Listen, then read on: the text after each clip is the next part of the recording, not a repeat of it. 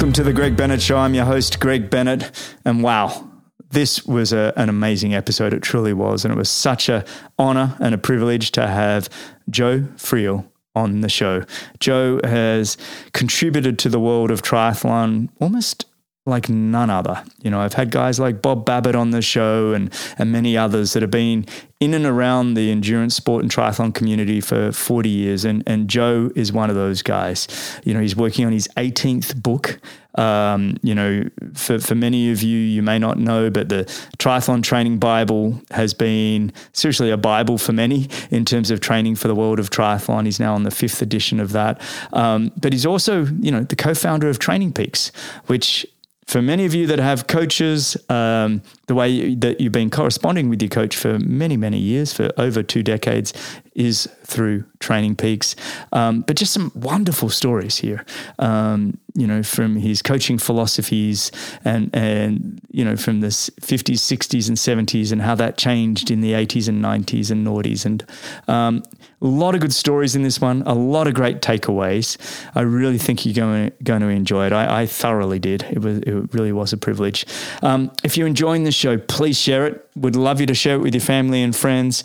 Please give me a review, and if you're up for it, a 5-star rating on Apple. That just helps with my ranking and being heard and seen. And just if you want to catch up at all, I am still available on Fireside Fridays for 30-minute catch-ups. I've had some wonderful chats with people already. So please just send me a DM on Instagram and we can hook you up for a chat. But I hope you enjoy this one as much as I did. And remember, success comes to those who endure just one moment longer.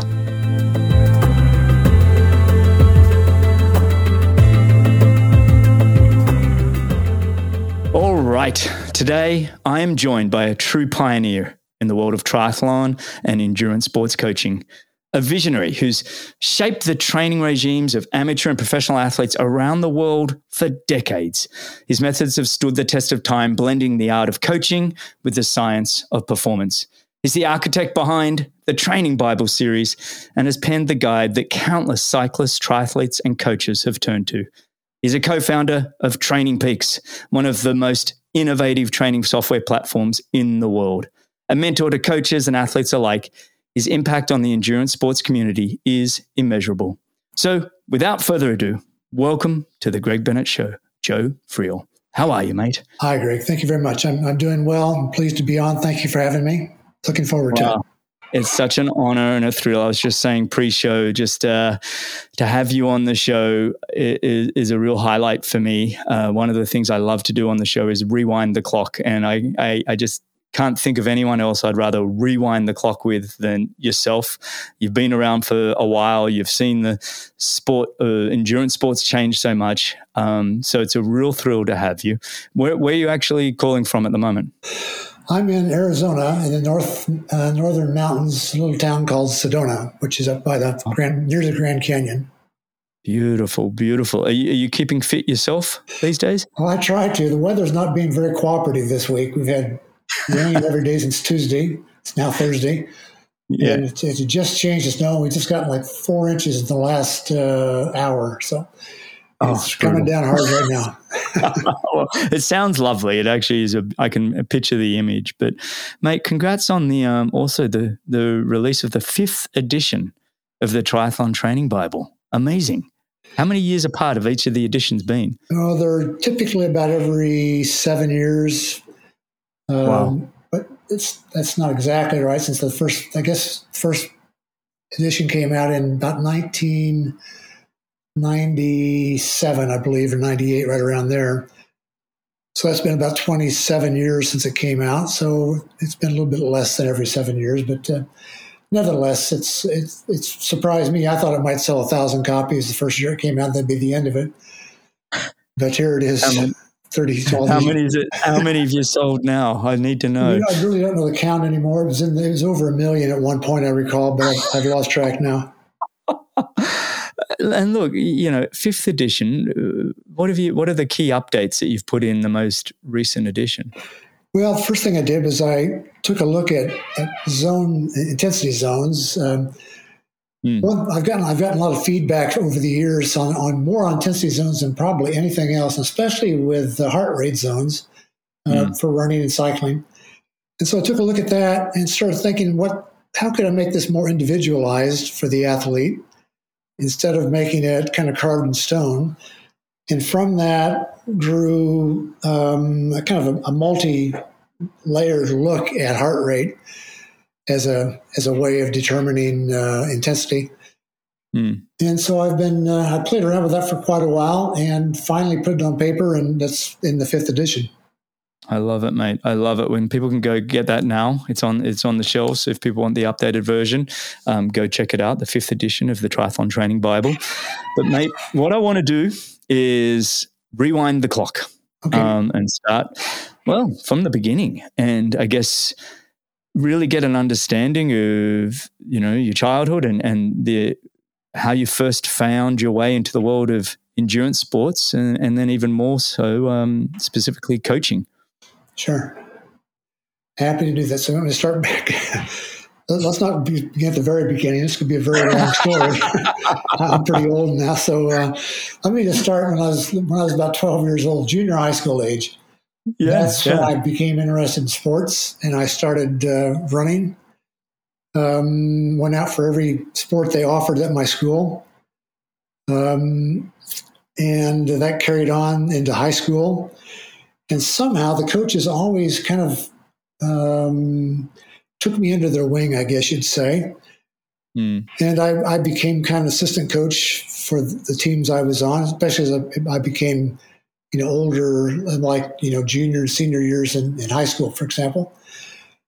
I was usually called on to do things that other athletes and the teams weren't called on to do. And I was in every sport, football, wrestling, track and field, tried basketball, but that didn't work out for me. They actually cut me off the team. So I said, never again will I play basketball. So that was the end of basketball in my life. The other sports have stuck with me, especially running. I took that into college. I was on the track team in college.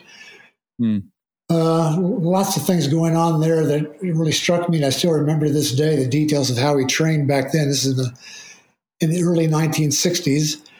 How things have changed since then. And then I started coaching myself. I was hired as a high school track coach in about 1966. And then the U.S. government decided they needed me to win the war in Vietnam. So I was drafted, went to Vietnam, kept on running over there as much as I could. When I got back 4 years later, when I was back in the States again, I got a job another job teaching, hired as a track and field coach. Began to work with athletes a lot. Finally, I got to the point I realized I really wasn't enjoying teaching as much as I was the coaching. I really loved coaching, but teaching was kind of it wasn't bad, but the students just didn't want to be there. I was a history teacher. And, high school students just do not want to be in a history class. That's about as far away from reality as you can get as far as they're concerned. I love history to this day. I still read historical books. But anyway. You and me both, buddy. I love it. I didn't love it in high school, but I've loved it more as I've, the older you get, I think the more maybe you lean into it. I'm sorry to interrupt. No problem. Well, I had a double major in my undergraduate years, and one of the majors was physical education and the other was history. And so I became a history teacher. That was what they needed most when I started teaching, was history teachers, not PE teachers. And so I was coaching, and like I said, enjoyed the coaching. But by about 1979, late 1970s, I was beginning to realize that it was really the coaching that was really driving my interest in being there at all. And so why didn't I do something to expand on this? I was especially running marathons and so forth. And in the meantime, I'd gotten a master's degree in exercise science. And so people were coming to me asking for advice on how to train for a race. And so I decided, I think what I'll do is I'll open a running store, because there were no running stores where I lived at all in those days. fact, there were probably only about 4 or 5 other running stores in the entire United States back in 1980. So I opened a running store in Colorado. It became really an instant hit. I got lots of runners coming in the door. Began to hire people. Eventually, I hired like 13 people to work for me. 2 of them were triathletes. And they were always telling me how great the sport was and I should give it a try. So finally, in 1983, I gave it a try. I did a local race, and I was smitten myself. I fell in love with the sport. Fell in love with it so much that when I got back the next Monday, I decided to look into buying the bike store next door to my running store. The guy was okay with that, so I eventually bought the bike store, took out the wall between the 2 stores, and had in 1983 what was probably the very first triathlon store in the world. Wow. This was not a good decision on my part, I can tell you that. The world was not ready for a triathlon store in 1983. No. The sport had only been around, for a handful of years. Yeah. So, there were probably 6 triathletes in the entire city. So they would come in and they were very enthusiastic, but the runners would come in and they would ask what all these bikes doing here. Yeah. Cyclists would come in, they would ask what all these running shoes are doing here. And so I became kind of a weirdo in the market, but I kept pushing it forward. And the thing began to finally start working. But what happened along the way was people were still asking for advice on training because of my background in sport and in academic background, along with my personal background. And so people would come in and I'd sell them a pair of running shoes and I would tell them how to train for an Ironman or a marathon or whatever it was they were doing off the top of my head, just kind of a chat. And eventually people started asking me to write that down for them so they could have kind of like a training plan when they left for the week. Mm-hmm. And so I did that. And then that became more popular to the point that people were coming in just to ask for free training plans from me without even buying anything. And so I realized at this point, something's got to change. I just can't stand here all day long giving away free information and not selling any shoes or bikes or anything else. So I decided to start charging. So my decision was to charge $5 every time I do this. And that had just the opposite effect. I thought that would scare people away, but just the opposite. People decided that really wasn't all that much, so they kept on coming in. More people came in. And next thing I know is coaching people. Besides running my triathlon store. And by about 1985, I realized I was making a lot more money off of coaching than I was off of the running store, triathlon store. Not that by this time I'd raised my fee well beyond $5. I was getting quite a bit more by this point. Yeah. And so I decided I'm going to sell the store and just coach. So I sold the store. That was 1987. I sold the store. And but I realized right then I really wasn't making quite enough money to be able to pay the bills from just coaching. So I had to get a couple of jobs. So I got 2 other jobs to make money so I could pay the bills while I kept on coaching. So I'd work at my 2 other jobs whenever I had time throughout the day. And usually in the evening, I would sit down and write out training plans for athletes or make phone calls, whatever I had to do for coaching. Mm-hmm. And I realized that if I was making about $72 per client, I could retire, or at least retire from my other 2 jobs and just coach, and I could pay the bills. So I started working on that as a goal. And by 1993, I had 72 clients. So I quit my 2-day job, my other jobs, and just coached. And that was the beginning of my coaching career in earnest to this day. What has really got me to where I am right now was that decision to get out of the other jobs and just coach. And consequently, it's been a long journey, but I've had a heck of a good time in the process. And still a long ways to go with it, I know. I love it, mate. I love the concept that, hey, I got a running store, throw a bike store next to it. And to be able to even say, you're potentially the first triathlon store in the world. I don't know. Now, we fast forward 40 years and that's kind of awesome. right? I mean, and you see what the sport's become. I think I started the sport in 86. Yeah. I did my first race at the end of 86 in a team and then was sort of hooked like you right away, like loved it. Suddenly I've got, posters on my wall of Mark Allen. Don't tell Dave Scott that. I'm mates with both of them now, but at the time I was a big Mark Allen fan, and my best mate, he was a Dave Scott fan. So we were always, big rivals. But it was, for me, just listening to your stories just brings back so many fond memories. You were in Colorado. So I had Frank Shorter on the show probably about 18 months ago, and Frank was our neighbor when we were living in Boulder, Colorado. And sure. So he was 2 doors down, so we got to know each other very well, and we had a really good conversation with him in person when we were there. And it's I just love these conversations of talking about the 70s and 80s and the running boom, then shortly followed by this thing called triathlon that I think all of us thought for a while there was just a kind of a neon show-off show where we're speed biking and running, and all of a sudden it became serious and became an Olympic sport and everything else. And it's guys like yourself that positioned it. If I talk about your coaching, I know you had your exercise science degrees, but was there a philosophy that you've taken to? And what I mean by that is I was heavily influenced by somebody like an Arthur Lydiard, who, one of the all-time great running coaches of all time, but I used a lot of his work and brought it into triathlon. But did you have mentors, or was there a certain philosophy that you like to follow, especially in those early days? Yeah, philosophy can fall into a number of categories when it comes to coaching. But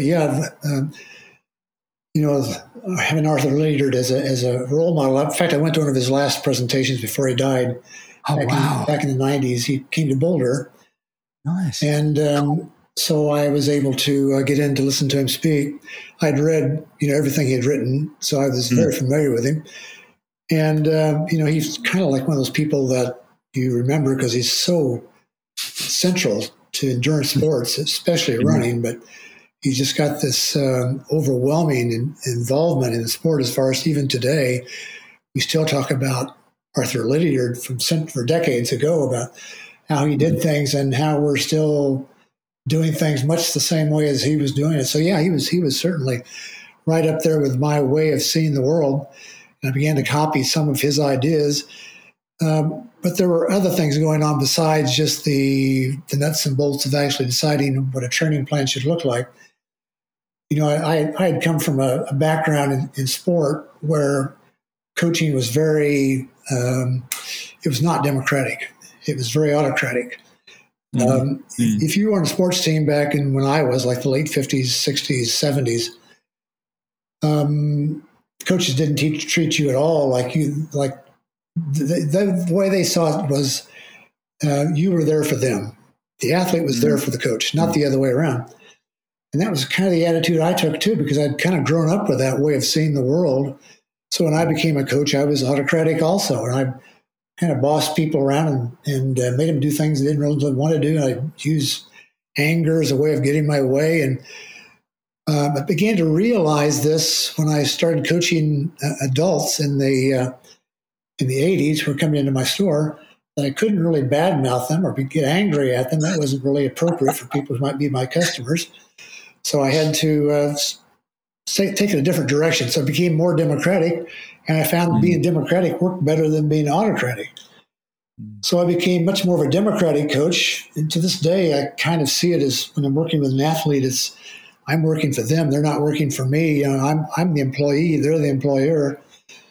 And that kind of became my coaching philosophy over the years, which has now been 40 some years, I guess, of seeing the world that way. But I think that's the way to go, and that's the way coaches are becoming now. You don't find there are still some out there. We still come across the autocratic coach, but they're not nearly as numerous as they used to be. No, I've been coached by them. I've been coached by some autocratic coaches, and there were positives to some of that, honestly, like, turn your brain off and just do. But at the end of the day, I love how you represent it as like, what was typical in the 50s, 60s, and 70s was this. And we take it for granted now that you'd have a democratic coach, right? Somebody that would actually listen to their athletes. But you were part of that pioneer group that said, hey, no, we're actually going to flip this on its head. We're not just going to tell what to do. We're actually going to listen to the athlete. And something we take for granted right now. But when you look at the past 40 years of coaching, specifically in the endurance sports area, how has the training plans of athletes changed? Has it changed dramatically, or is the core of it all still pretty much the same? No, it's changed dramatically. It continues to change. It's an ongoing thing. We're not the ultimate by any means yet.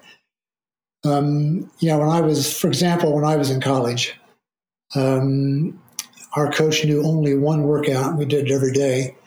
Wow. That was all the entire track season. That was to do 400. Now that we call them 400 meters, back in those days in the U.S., it was called 440 yards. It's a quarter of a mile. So we did 440s until somebody began to throw up. That could have been 15, 20, 30. You never knew how many you're going to do. And you never knew anything. You never knew how fast you were supposed to go, because none of us had watches. Nobody in those days, back in the 60s, had a stopwatch on their wrist. Nobody had that. Wasn't invented yet.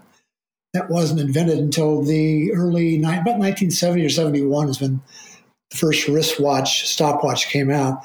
The coach was the only one who had a stopwatch. He wore it on a lanyard around his neck, a big old thing on a rope. And he would call off your times as you came across the finish line for the 400, 440.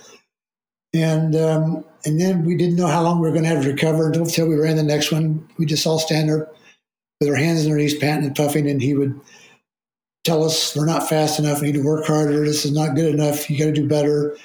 These guys you're going to run against this weekend are much faster than you, et cetera, et cetera, et cetera. And he'd say, okay, here we go again. He'd blow the whistle, and we'd go again. And we'd keep doing that. And as I said, until people started throwing up. And about the time people started throwing up, he realized it was starting to get hard. So we might do one or two more, but then we'd call it quits. So we were always looking for somebody to throw up. That was always the thing we're aiming for, was try to get somebody sick enough, because there was nothing to that. It was this was a workout that Emil Zatopek had done back in the 1940s and 1950s. Yes. So we were doing the very same things, and this is I don't know, 15 years after Zatopek started doing this, 10 years after he retired, or even less, probably 8 years after he retired. We're still doing exactly the same workouts he was doing. There was no periodization. There was nothing Lydiard was talking about whatsoever. It was all what today we would call specific training. You're running at race pace or faster than race pace for the entire workout. There's no base period whatsoever. You just go out and run as hard as you can. Now we go through this long process of building a base, just as Lydiard did, and others. He's not the only one. Yeah. We build this base for athletes, and that's really the foundation of everything else we do beyond that. And it has a lot to do with how well the athlete does eventually in their competitions. But we didn't seem to understand that back in those days. And it took a long time, by the way, to figure that out. Mm-hmm. It's funny you mentioned the name Emil Zatopek, right? I mean, and for people not listening, go look him up. One of the all-time greats to win the 5K, 10K, and marathon at the what Olympics? Help me out. 52, 56. Yeah. In fact, he won the marathon. First marathon he ever ran, I think, was 52, I think, was the first marathon he ever ran, and he won it at the Olympics. Yeah. But just incredible. And from the workouts I was doing in the late 90s with my coach, back then, it was, we do the 2200s with 200 rest, float. And then you do 4400s with 200 float rest. And then you do 2200s with 200 float rest. And that's a 40K workout.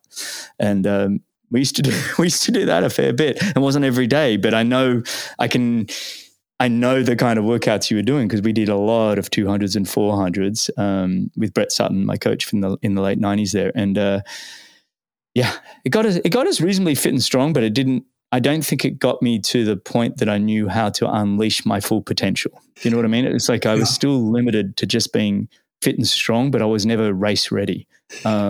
And I had to take control of that of myself. 5 years later, I started to really, incorporate Lydiard with some Emil Zatopek, with some bits and other pieces, and you sort of grow a program out of that. But it's a great name. When you drop that name, I kind of go, oh yeah, I remember that. Yeah, there were still a lot of them back in those days. He was of my era. He was the best athlete, best runner. Yeah. by all means, he was top of the heap. But there other athletes took his place, and we began to grow in how we did things, and began to learn an awful lot. Lassie Viren, for example, go back to the early 1970s, he began to adopt the periodization concept, and I began to study him. After he won, he won in 72 and 76, 5,000, 10,000, both in Olympics, both years. Yeah. And so I began to take a close look at what he was doing, which is hard to do in those days because there weren't any books on this. No. One time you'd ever find any information about his journey, for example, would be in a magazine. And there weren't a lot of magazines that came out about running sports either. So it was very difficult to get information, but I found everything I could on Lassie Viren and began to study what he was doing. And that had a big influence on me also. A very interesting character, tremendous athlete. Still a lot we don't know about him because he kind of kept things, if you will, kind of hidden under the bed, if you will. But a great athlete.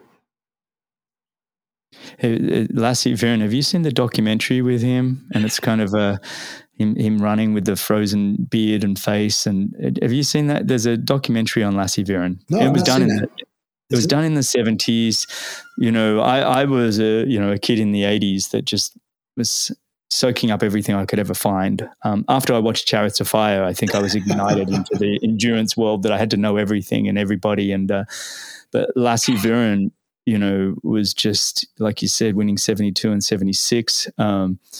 He was all time. Then he had the nosebleeds all the time and everything else, which that's interesting. But anyway, he was a phenomenal athlete, and again, there was so much learning from that. But then over time, mate, it's almost like you have this old school kind of run until you drop or run until you puke mentality, right. And then it's kind of like you keep learning, you stay curious, you keep growing from those around you and even with the people that you're working with. And how does it change? The 90s to the noughties, was there big differences? We start to use heart rate monitors. We start to have a little bit more data and feedback. Did that start to really affect the way you coached? Yeah, it did. When the first heart rate monitor came out was 1977. And I had read about it, but they weren't available where I lived in Colorado. I never saw one until I opened the running store. And then I got one of my own. This is the early 80s. Began to use a heart rate monitor. And that opened my eyes because up until that point, the only thing we had as runners, going back to my earliest days, was number one, radiant perceived exertion, how you felt. And we used that all the time. We'd always talk to each other about how hard it was based on, not numbers, but it was very hard, or it was moderately hard, or it was easy. So we always defined the workout intensity in that way.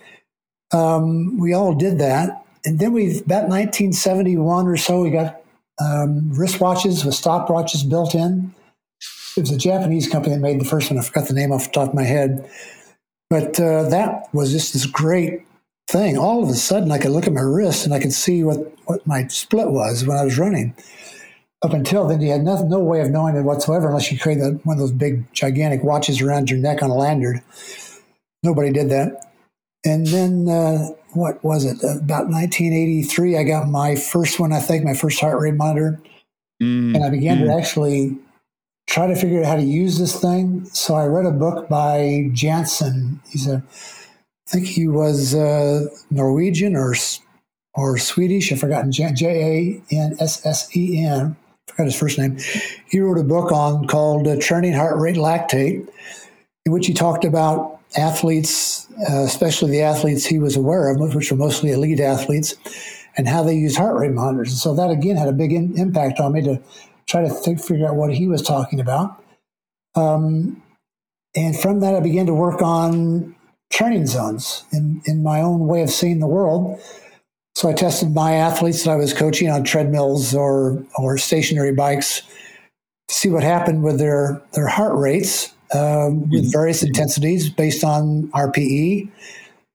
And from that I began to put together this whole set of zones that I came up with about 1985, 86. That was when I began to put it down in writing and began to use it with all the athletes I was coaching. So hang on, let me interrupt you. So you came up with zones? That was yours? Like when we talk zone 1, 2, 3, 4, 5 now. Yeah, I did that, but I don't know that I was the first one to do this. I don't really know what else was going on in the world because there really still wasn't that much information to work on. That's right. Yeah. We're kind of everybody's kind of in the dark all the time.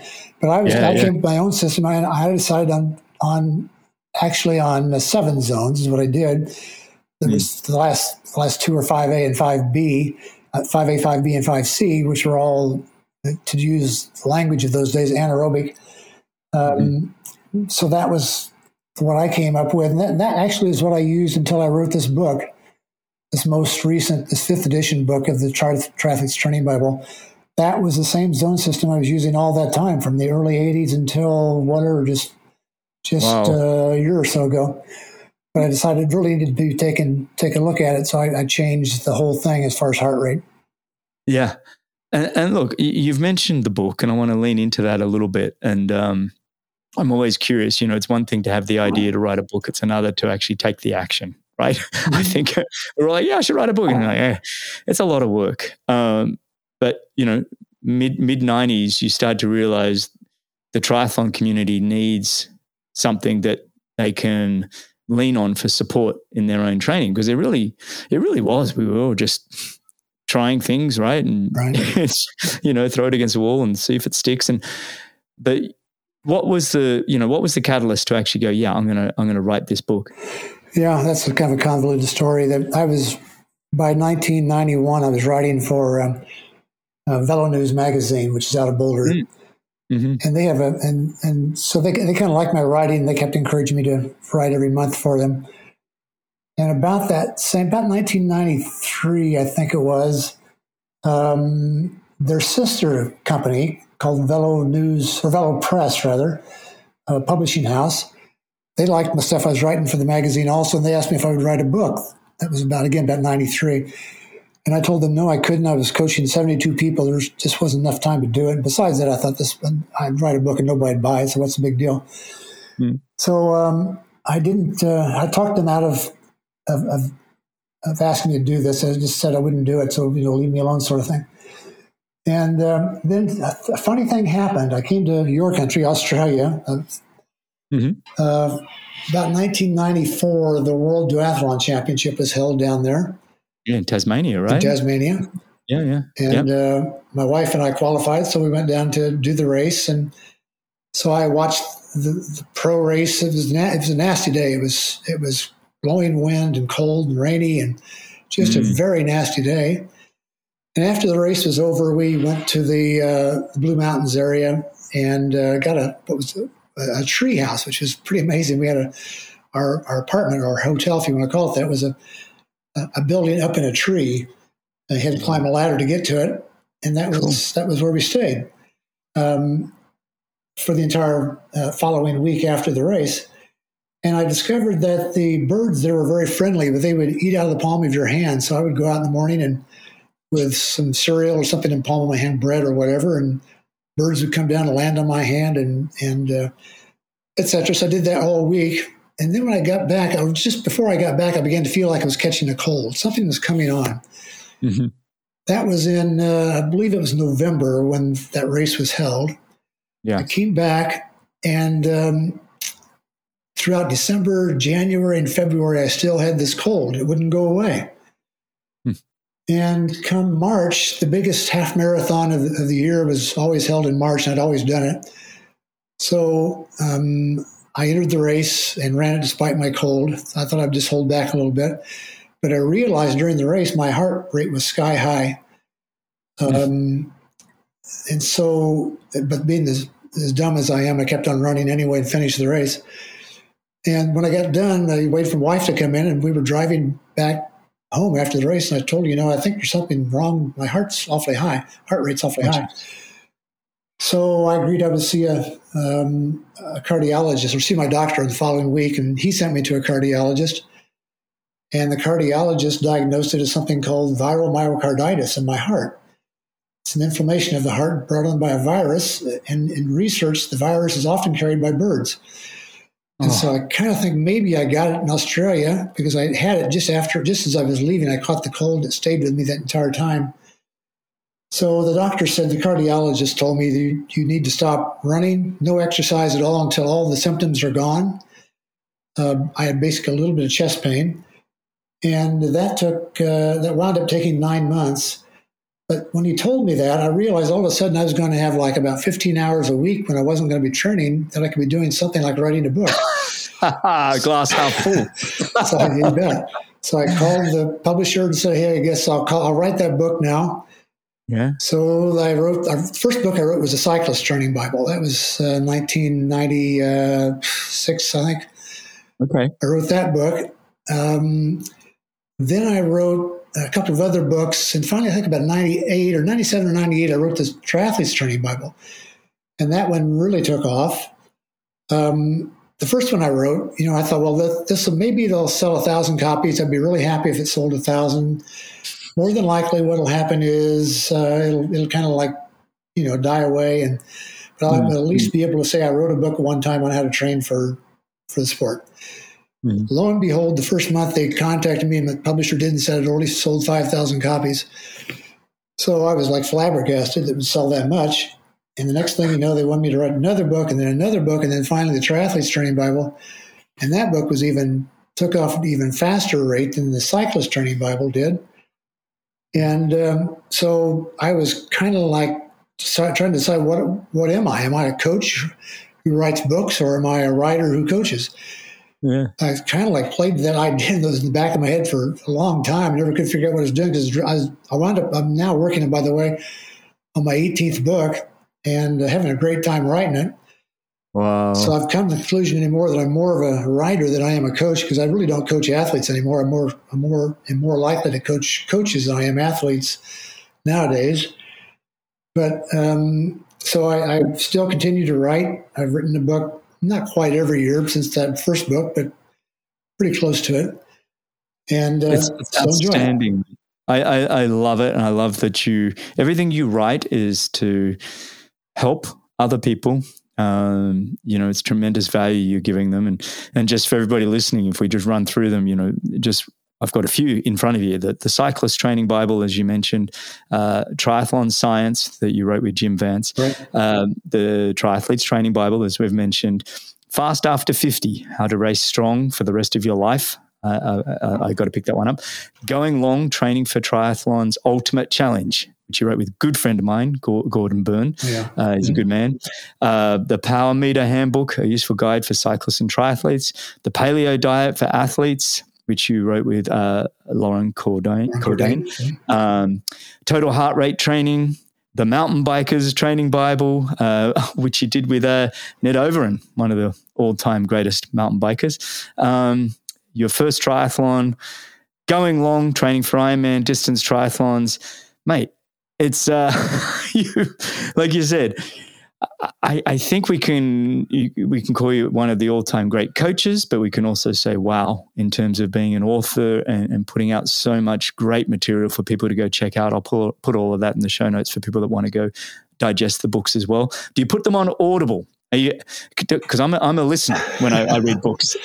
Well, some have wound up on Audible. I don't think the Training Bibles, maybe one of them has been. I want your voice. I want you to read it for me too. I don't want somebody else doing the reading. I love Audible when it's the actual author. So there you go. That's my request for you now. Those books are hard to do on Audible, because I have lots of tables and charts and graphs and all kinds of things throughout the book, and it's hard to describe those in a Audible book. Now, I want to mention also, you coached a good friend of mine, Ryan Bolton, to the Sydney Olympics. And I've had Ryan on the show, and he's a great coach himself. Right. Tell me, how did you guys meet, and how long did you guys work together? Well, let's see. He called me in December of 1997. I can still recall the phone call. Yeah. I was getting lots of phone calls about that time, because it had just been announced that the Sydney Games were going to have triathlon, brand new sport. And so I was getting lots of contacts, and almost everybody that called me was like a wannabe. They had no background at all in the sport. They figured it was going to be easy to say you're a triathlete and show up on race day and wind up going to the Olympics. So I was really very skeptical. Anytime somebody would call me and say anything about the Olympics, I began to immediately turn them away. Yeah. So he called me in December of 97, and same thing. He's thinking about the Olympics, interested in coaching, and so I started asking the questions I always ask, like, what's your background in sport? And so he told me, and he'd done a few races, had done an Ironman, not particularly a good one, but he'd done an Ironman and other races. But he's mostly a runner. He said he had been a runner in college. He was an All-American, 10,000 meters, 28 something, 10K. And so now he began to catch my attention. He rode a bike a lot when he was a kid. He was on his bike all the time, he said, which is a lot of people anyway. So that wasn't very impressive. He was a good swimmer, according to him. And so I decided I would take a chance and see what we could do. And so just because of his running background, running being the crucial issue in a draft legal race. And so I took him on, began to coach him, and realized this guy is a tremendous athlete, not only physiologically, but also psychologically. He had some problems in the, about late 99, early 2000s. The trials, the U.S. trials for the Olympics were in the last day of May of 2000. And up until then, for about probably the better part of a year, he'd been having upper respiratory infection problems. And we couldn't figure it out. He just was run down all the time. It wasn't because of training too hard. I was really holding back on his training. We saw doctors. Nobody could figure out what it was. Had blood tests done. Nothing seemed to give us any indication. So finally I decided I just had to cut his training way back. So we cut back to something like about, 15, 16, 17 hours a week. He had been training like 25 or more. So I cut his training way back to see if we could just get him rested up and get over all this illness, just one after the other. And he finally began to come around. I think if I recall right, it was like in late winter, late winter of 2000, with the trials only like 5 months away. And he had gone from like 15th in the world to like 25th in the world throughout that period of time. That period when he had all these upper respiratory infections. And so he began to come on. But the one thing that really struck me about him throughout this entire time was not just the physical side, his ability to race, but also his mental side. I was like going out of my mind trying to figure out what was wrong with him. And he was always of the opinion that it was going to be okay soon. We just need to hang in there a little bit longer and I'll be okay. And he was always very positive and very happy, not carefree. He was certainly concerned, but he always had this optimistic feeling that things were going to be good and he would qualify. And that stayed with him right up till today. When I talk with Ryan today, I still get the same feedback from him as being this positive, happy way of seeing the world, and things are going to work out in the long run if we just hang in there. That was the way he was. And that was, that he kind of got me on board. Then I began to feel the same way, that we're going to be okay. We're going to make it. And then the long story about his qualification, but the whole thing became a very, very trying time for especially me, trying to get him prepared throughout this entire period of sickness, with the race looming just around the corner. But he qualified, he made it, went on to the games in 2000. Unfortunately, crashed on the last lap in the bike and lost a lot of time, had to try to catch back up. And I think he finished, I recall right, about 25th, which was a great disappointment for both of us, because as good a runner as he was, he could have been a lot higher up than that. But anyway, that was Ryan's story. I love it. And to your point, big shout out to Ryan, who was on the show in my first year doing this show. So I'm in my 5th year. So I had Ryan on a long time ago, but I raced Ryan late 90s and early 2000s. Great athlete, as you said, and an even better person. Just a good human being. And I remember that crash, the top of Macquarie Street. I think it was him. Was it Jamie Hunt from New Zealand? I can't remember. Actually, no, it wasn't Jamie. Jamie, I don't think qualified. But I remember that crash towards the end there, and it was awful to see. But mate, you got to have that Olympic experience with a great athlete, and that's really cool. But I want to shift gear a little bit here. The way you embrace technology with TrainingPeaks, you launched with your son, Dirk, if I'm correct. That's right. And you launched in 99, right before the internet bubble. Everybody was building websites, but you guys survived the internet bubble, and you've only grown and grown and grown. And it's very rare I don't have a conversation with a coach or triathlete that says, "Oh, I've uploaded it to TrainingPeaks." It's almost like the way we say Google. TrainingPeaks has become synonymous with, training and coaching and the way athletes work with their coaches. It's absolutely incredible to see what happened. So tell me about that. Was it your idea? Was it Dirk's idea? Who said, "Okay, we got to get in on this computer thing"? Well, it had to do with my coaching business. I was, by the late 90s, I had several coaches working for me. I probably had a half a dozen at that point. And Dirk came on board also. He had been racing as a road cyclist, a pro road cyclist in Europe in the late 80s and early 90s. He came back to the U.S. and was still racing locally throughout the U.S. Professionally. But I brought him on board as a coach so he could have, because he was doing a pretty good job of, I could tell, of understanding what was going on in the world of coaching. So he came on board as a coach, and he realized right away, this is probably about 98 or so, that we had a communication problem. When I first started coaching people back in the running store, I would talk with them face to face. They'd walk in the store, and I would tell them what to do and write down a piece of paper and hand it to them. Mm-hmm. And eventually it got to the point where people were not in the same town as me. They were from out of town, maybe out of state, and eventually out of the country. They were from the other side of the world.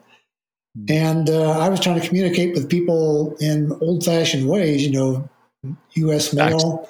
Or fax machines. I remember the fax machines. Yeah. So every Monday morning, when I went to my office in my home, I always told my clients to fax me their weekly log on Sunday night. So every Monday morning, when I go to my office, my desk would be covered with all these rolled papers, and I'd figure out which ones to go together, because they would cut off every page.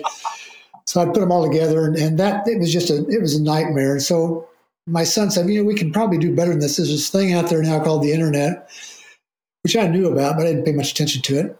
And but he was as a younger guy, becoming quite familiar with it. And so he said he's got a close friend. In fact, the guy who was the best man at his wedding, and he was into. He actually had a job where he was designing websites for Fortune 500 companies. And he could probably tell us how to figure something out. So his name was Gear Fisher. And so my son contacted Gear, and they got together and talked about what it should be. And they decided to use my format I've been using for the last couple of years for communication with the athletes, the page I was faxing to them. And they would fax back to me. So they put that online. It was just for my clients. It wasn't for anybody else, just for, all the clients we had for all of my coaches. Cool. Yeah. And that was 1999. And by early 2000, very early, like around January, February, we realized, man, this thing is really going really well. And Gear, the guy who actually the work that designed it, he was ecstatic about it, how well it was doing. He was doing it out of his bedroom at night. He'd come home from work and he'd work in the computer at home, and he was designing the pages and making little tweaks here and there, things he was figuring out or finding out that we would tell him, that Dirk or I would tell him about what needs to be done about the thing. So he was keeping it up to date all the time. And so finally in early 2000, we decided to go public with it. And we called it, originally it was called Training Bible, trainingbible.com. And so we started out with that name, and it didn't take off real fast. We got some clients, and people started using it. We thought our customers were primarily athletes, so we kind of reached out to them as much as we could. We wouldn't figure it out for probably about 3 years that our clients were actually coaches. Mm-hmm. Once we started reaching out to coaches, then things began to change, began to grow very rapidly after that. Today, they're still our primary client is coaches. So it kind of got a strange start, but it wasn't because of my vision whatsoever. It was my son's vision along with Gear Fisher's. And they put it all together, and all I did was just say, yeah, it looks good to me, and let's use it. And that's all I did. I've basically stayed out of the way all these years. I've never really done anything at all. I love it, but you surround yourself with a great team. I'm curious as to your thoughts, though, as we look in the present and potentially the future here, and the amount of data we're now collecting, whether people are wearing Whoops or Super Sapien CGMs or got their blood work, or now, this last 12 to 24 months with AI coming in and helping extract more and more data and connect the dots more. It's been a massive shift. I'm just curious as to your sort of thoughts around technology and how it's either helping or hurting coaching. A little bit of both, actually. Yeah. What do you think? Yeah, well, if you go back historically, the first time I saw an improvement as far as having real data in front of us was a stopwatch on your wrist back in about 1971. Yeah. And it wasn't until 1977 that the heart rate monitor came out. So that is like 16 years later. There's a big gap there till we get the next piece of amazing data producing device. And the next one is 1986. The power meters invented by a German, Uli Schober, that became SRM. That 86 or 96? 96. That's 86. 86. Oh, wow. Okay. I got my first one in 93. I wrote him a letter and said, I'm writing a book. This is, I guess it was after, it was 94. I wrote him a letter and said, I'm writing a book. I'd like to include a little bit on a power meter. I can't afford to buy one. Could you loan me one? So he loaned me one for 3 months, an SRM. So I tried it. And out of that came one paragraph in my first book. Today, it's like an almost entire chapter on the subject. But back then, it was just one paragraph. And so my point is that the time gaps between these devices that create data were gigantic. A decade or more between these things being developed. Now, it's almost like monthly. There's something coming out almost monthly. And in fact, I'm waiting right now to hear about the latest one, which is continuous lactate monitors. I expect to hear about those any day being available on the market. They'll be probably kind of pricey, and it'll take a while for people to figure them out. But that's going to be a little data piece that we can look at. That and with all of it put together, we are now overwhelmed with data. And my problem, that's good. I like data. You mentioned the book I wrote about Power Meter Handbook. I really like data. TrainingPeaks is all about data, and I love looking through data on TrainingPeaks. I've always enjoyed that stuff. But the thing that always strikes me is athletes seem to have lost this idea of how it feels to do a certain intensity, how the effort feels, the RPE. Yeah. So that always... When I was, as I mentioned, when I was younger as an athlete, we all talked about how it felt in terms of just our feelings. We had no data to look at whatsoever. It was just, how'd you feel? Well, it felt hard or it felt easy, whatever you want to describe it as. And what I've found now is, in fact, over the last 20 years, is the athletes have gotten away from that. We've gotten away from talking about how it feels and more about what the numbers were when I was doing the workout or the race. And so what I had to start doing with some of my athletes who were really overly involved with data was having them put a piece of tape over their power meter and over their wristwatch.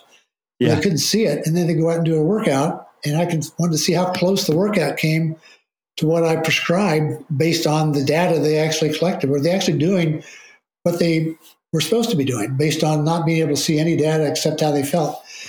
And so I discovered many of them just could not do it. And so we had to go through this long learning process where they had to tell me every workout how they felt on a scale of 1 to 10. And that is kind of like the piece we're still missing today. We've tried to get it back on TrainingPeaks. We've added that little piece to the daily workouts. You can kind of score the workout on a scale of 1 to 10. But we're still not very good with that. People are much better at talking about their power meter than they are their sense of perception. Their feelings. It's fascinating, isn't it? I remember, do you remember Andreas Raelert? The great German athlete, got second at Kona Ironman, I think. Oh, yeah, sure. You bet. He used to put the SRM under his seat. So he never saw it. He always went by feel, and he never looked at the data himself, but he had the data there for post-race. And I kind of look at all this data that we're collecting now as we have so much data that it actually, in my mind, makes the coach's job even more important in taking that data, understanding it, and then giving the message to the athlete without the athlete being so consumed by it. It's almost like, look, I've collected this data, you go figure it out, and I'll come back and tell me what to do. And this is where I kind of look at AI and the potential of what AI could do in terms of taking some of that data, sifting out the important stuff or the not important stuff, giving it to the coach to then sort of message it to the athlete. It's an interesting time, but I actually believe that it's more important for coaches now to be upskilling themselves on all the types of data, but not having the athletes be so concerned by it that they actually lose not just the feel of what they're doing, but the joy. The joy of what you do, the joy of sleeping, the joy of eating, the joy of working out. I feel like sometimes we can lose some of that if we have too much data. You agree? I agree 100%. Yeah. I think we've gotten to the point now where we're overwhelmed with data. I know I've talked with athletes before, and I asked them, do you how do you analyze your data after a workout? And sometimes what they're describing to me is a process that would take longer than the workout did. It's just they're digging through all this with a calculator next to their next to the computer, and they're running all the numbers to see what they mean and trying to draw conclusions from all this. It's like they're over. And most of them don't know how to train, don't know how to use this data, but it's just the data itself is somehow important, and they need to be aware of it and need to collect it and somehow look at it and try to understand it. Yeah. When I get an athlete like that, I have to kind of get on top of them a little bit to be less concerned with their data and more concerned about how they feel. So when I would have a conversation with them, I would have a lot of questions about their sensations. What were they experiencing when this was going on? Your point about AI is well taken. I wrote an article on this last summer sometime about the future of AI for coaches. It's got some upsides and downsides. Coaches who create a lot of training plans, who do all their income from training plans online, a generic training plan, those are the ones who are going to have a problem, because the AI can create those off the very, very quickly. And even better than the coach can, because they can know the athlete. All the athlete has to do is enter a little bit of information. Yes. And from that, the plan can be created by AI very easily. So that's probably not in the best interest of coaches at all. But what is what you just described, which is being able to use AI as an assistant, if you will, as an assistant coach, or as somebody who at least looks at the data, sifts through the data, looks for what's important, and tells you what's important rather than you have to go through and make decisions yourself. So it can use your philosophy, your way of looking at the world, your way of training athletes, and from that, draw out the best data you can for this particular athlete, give it to you, and then lets you be able to do the final update on what all this means exactly to you from your perspective, which is somewhat different than what AI will do in that case. But that's got some real potential for coaches. However, I love that. It probably means there may not be as many assistant coaches in that case. There may be people who are being left by the wayside, who are down the rope a little bit in terms of their being in the coaching business.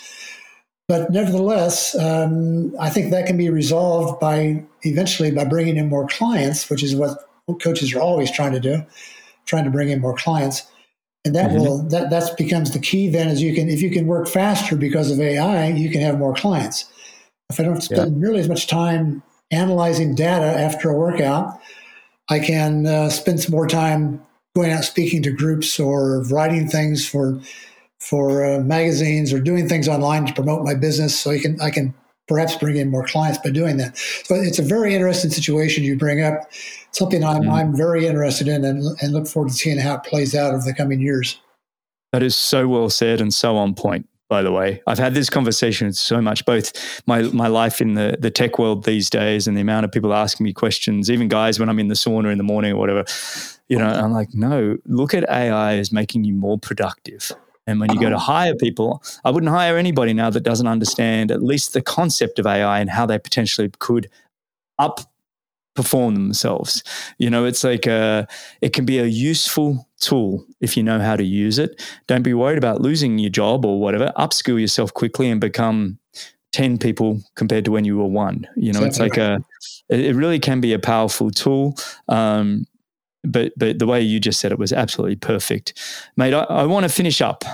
This has been absolutely thrilling for me to just sit and chat with you, and I've thoroughly enjoyed it. But I like to finish the show with what I call the final 4 questions. Mm-hmm. So the first one, what would you tell your 18-year-old self?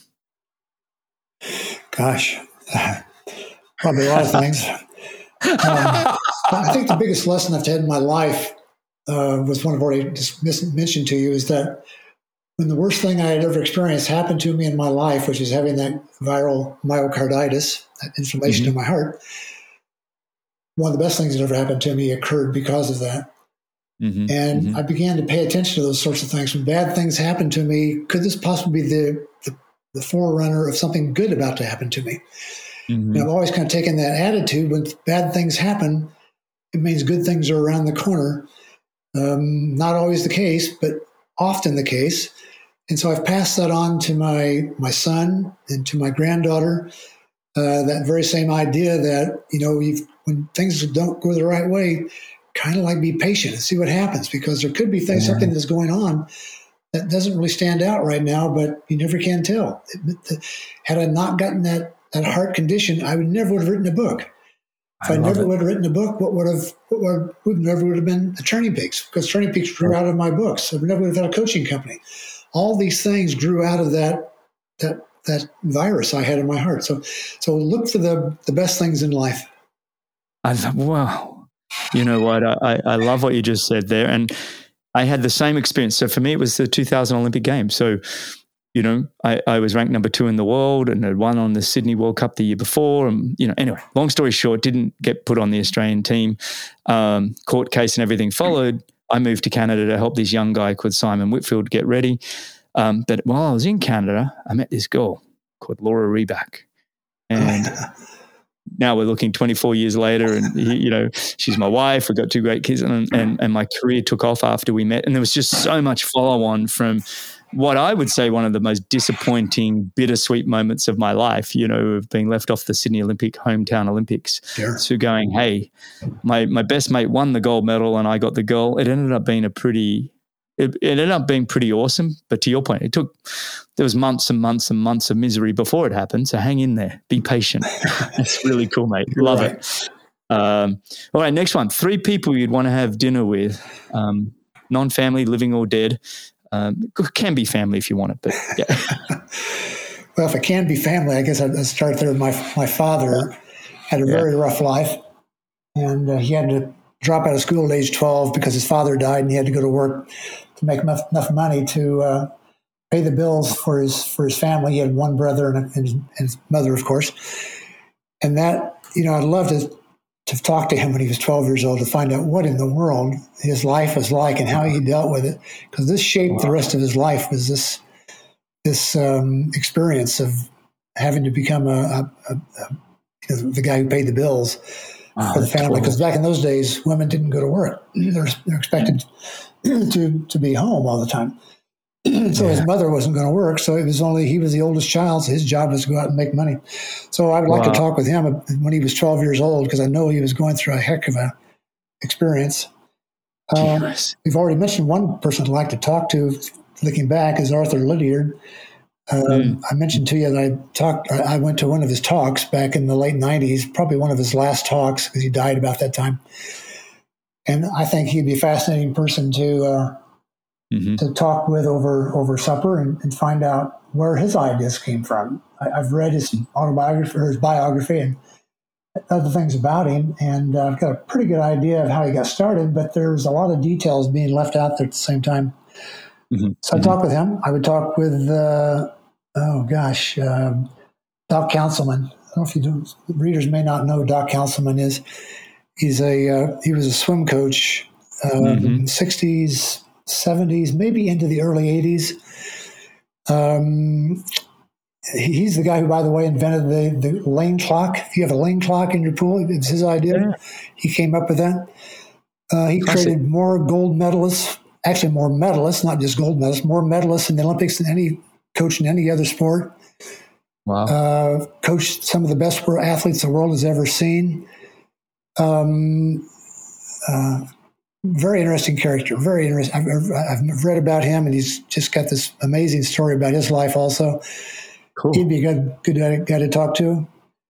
And but he's gone also. Actually, the only one that may be still around that I'd be very interested in talking to is Greg LeMond. Yeah.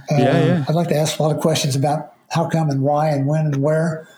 There's all kinds of things I don't know about his experience in the late 80s with the Tour de France and being on the team he was on with Bernard Hinault and all the inner workings of his team and how he was racing against his team at one point, and all these things were going on that had been answered, but to me, they're not fully answered yet. I still have doubts in my mind about some of the things he brought up, but he'd be one that I'd love to talk to. I've only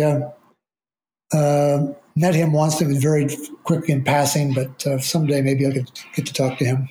We're going to have to make that one happen. I've had Phil Liggett on the show, and Phil Liggett's a very good mate of mine now. We've become very good friends over the last couple of years, which I still can't believe I can even say out loud, because I was such a fan of Phil Liggett. It's like, we text each other, and I still say to my wife, Laura, like, oh, Phil's texted me. But I remember on the show, I sort of said, what was the greatest call that you've ever had? And it was that, the finish down the Champs-Élysées with the time trial with Greg LeMond. And anyway, he just said it was the most amazing call. What was it, 6 or 7 seconds? 8 seconds. 8 seconds. 8 seconds. Yeah. You are a data person. I love it. I remember that race. There were two great races that year. That was one, Tour de France, and the other was Ironman Hawaii. Mark Allen, Dave Scott going shoulder to shoulder. And I was there for that, watched it firsthand. Didn't race, just wanted to see the race. So my wife and I went over, and we just hung around for the race and followed it throughout all the stages. And I can still recall about 2 miles into the run, and I'm standing there in the heat and humidity of Kona with sweat pouring out of me. Can't wait to get into the shade. And here come these guys running past me, running at a lickety-split. They were going fast, shoulder to shoulder. And when I saw them again, whatever it was, 8-10 miles later, they were still shoulder to shoulder right down to the very end. That was like the best triathlon ever. So the two best races in the world that ever happened, as far as I'm concerned, happened that year.